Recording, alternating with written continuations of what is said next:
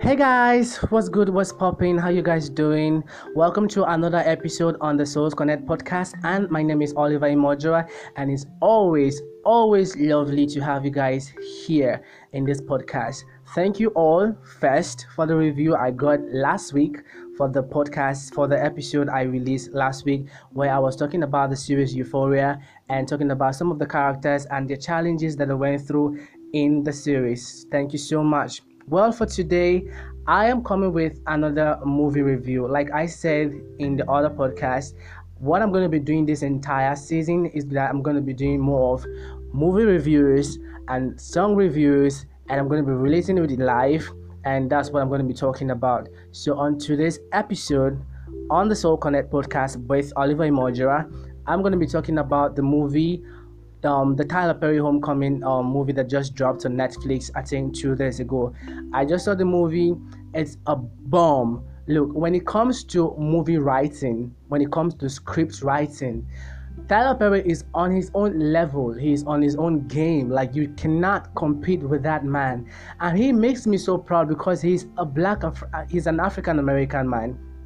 And he's really pulling his weight in the movie industry, in the Hollywood movie industry, despite the odds, despite his competitors. He still keeps on releasing fresh content all the time. Like, I really subscribe to him. And there's something about Tyler Perry's movies. I just feel like the man has seen life, like he's been through life. I mean, he's not up to 60, but it feels like he has lived a lifetime in different people's bodies, different people's lives. He sees lives from different people's point of view, and his movies are so refreshing. They are so engaging. You can always connect with life in his movies, and he's just phenomenal. I don't know what to say. And the Madea series, we all know how the Madea series is full of comedy. You're gonna laugh, but there's something about this particular Madea Homecoming series that he just dropped, this movie, if I may say. It has less of comedy and more of life lessons, and I think that's the beauty about this particular one. And when I watched the movie, and yes, I did laugh, but when it came to the lessons part, when he was talking about real hard facts lessons about life, I just had to pay attention. I just had to watch it, and I just had to absorb and digest everything. This particular movie, it talked about vulnerability, it talked about betrayal, it talked about love, it talked about peace, it talked about a whole lot of things that I can't even begin to mention. But I'm just going to talk about a few, and I'm going to talk about a few of the characters. I'm going to start with Tim. Tim was the gay guy that was, scared about coming out to his family. And when he finally mustered the courage to come out to his family, he did not know that they had already known for a long time that he was gay, and they were totally, completely cool with it. I think when it comes to subject matters like this, your family need to have your back. And in as much as your family need to have your back, whatever the outcome is, that should not bother you. In life, you always have to do you. You always have to put your happiness first. You always have to consider your own choices. You have to consider your own peace and your own happiness. If you are trying to live your life in other people's eyes just to get validation or get accreditation, you are at the end of the day not even going to live life at all. So yes, that is that. But in Tim's case, he summoned the courage, and it takes courage, it takes guts to come out as a gay man. It don't matter if you are in Nigeria or if you're in the UK or if you're in the US.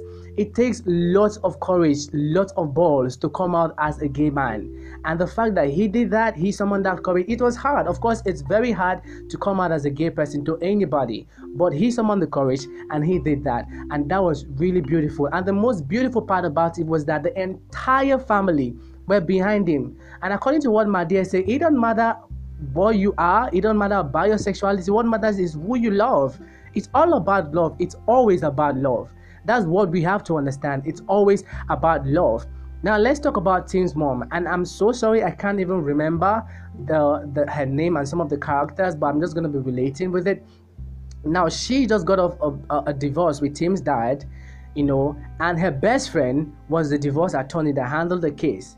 And the plot twist here is that the best friend is now getting married to her ex-husband.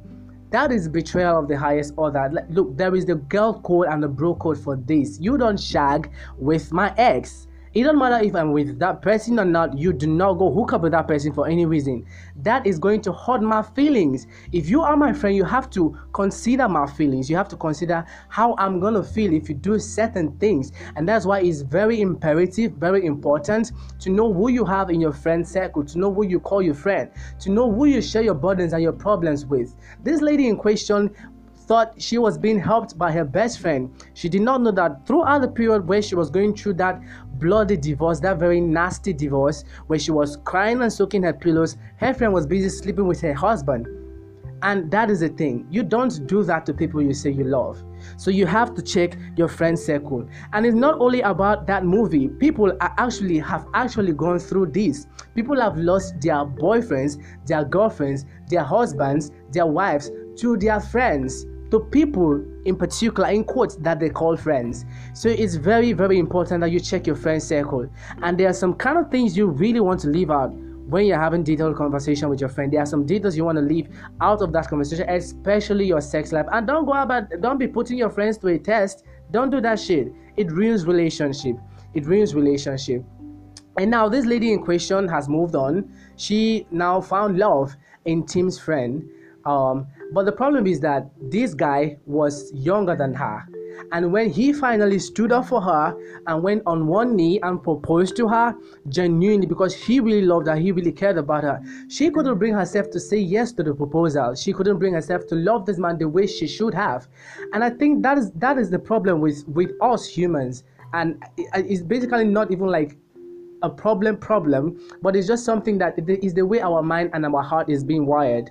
You know, when you have been in a relationship with somebody that constantly undermines you, that constantly makes you feel inferior, that constantly makes you like you really need to seek validation from them, it messes you up. Now, when you finally get out of that toxic relationship and then you see somebody that loves you genuinely for who you are and appreciates you, it becomes a problem for you to accept that person. Why? Because you are still dwelling in the past. You haven't let go. You haven't let go of the pains of the other person. You need to take time to heal. Now, there's something my dear said when she was giving her an advice. She said, it doesn't matter how many times you get your heart broken. You have to put yourself back out there. It don't matter if it's 2 times, if it's 4 times, hell, even if it's 10 times, you have to put yourself back out there. If you give up on love, you're going to give up on the one special person that is supposed to be in your life. Now, like I keep on saying to people, without heartbreak, love will be meaningless. You could imagine what love would be like without heartbreak. How would you know if the person truly cares about you? How would you know if that person is the right fit for you? So it don't matter how many times you have your heart broken, keep on pushing yourself out there. Don't give up on love. Don't give up on yourself. Because if you do, you just might miss the person that God has assigned and destined for you. And my dear also said something in that movie. He said, when you are getting married to somebody, don't just say I do to that person alone. Say I do to that person. Say I do to another person. Hell, say I do to a lot of people. And the reason why he said that is because the reason why she said that is because it's been discovered that when you say I do to just one person, look, change is the only thing that is constant in a man's life. That's the only constant in a man's life.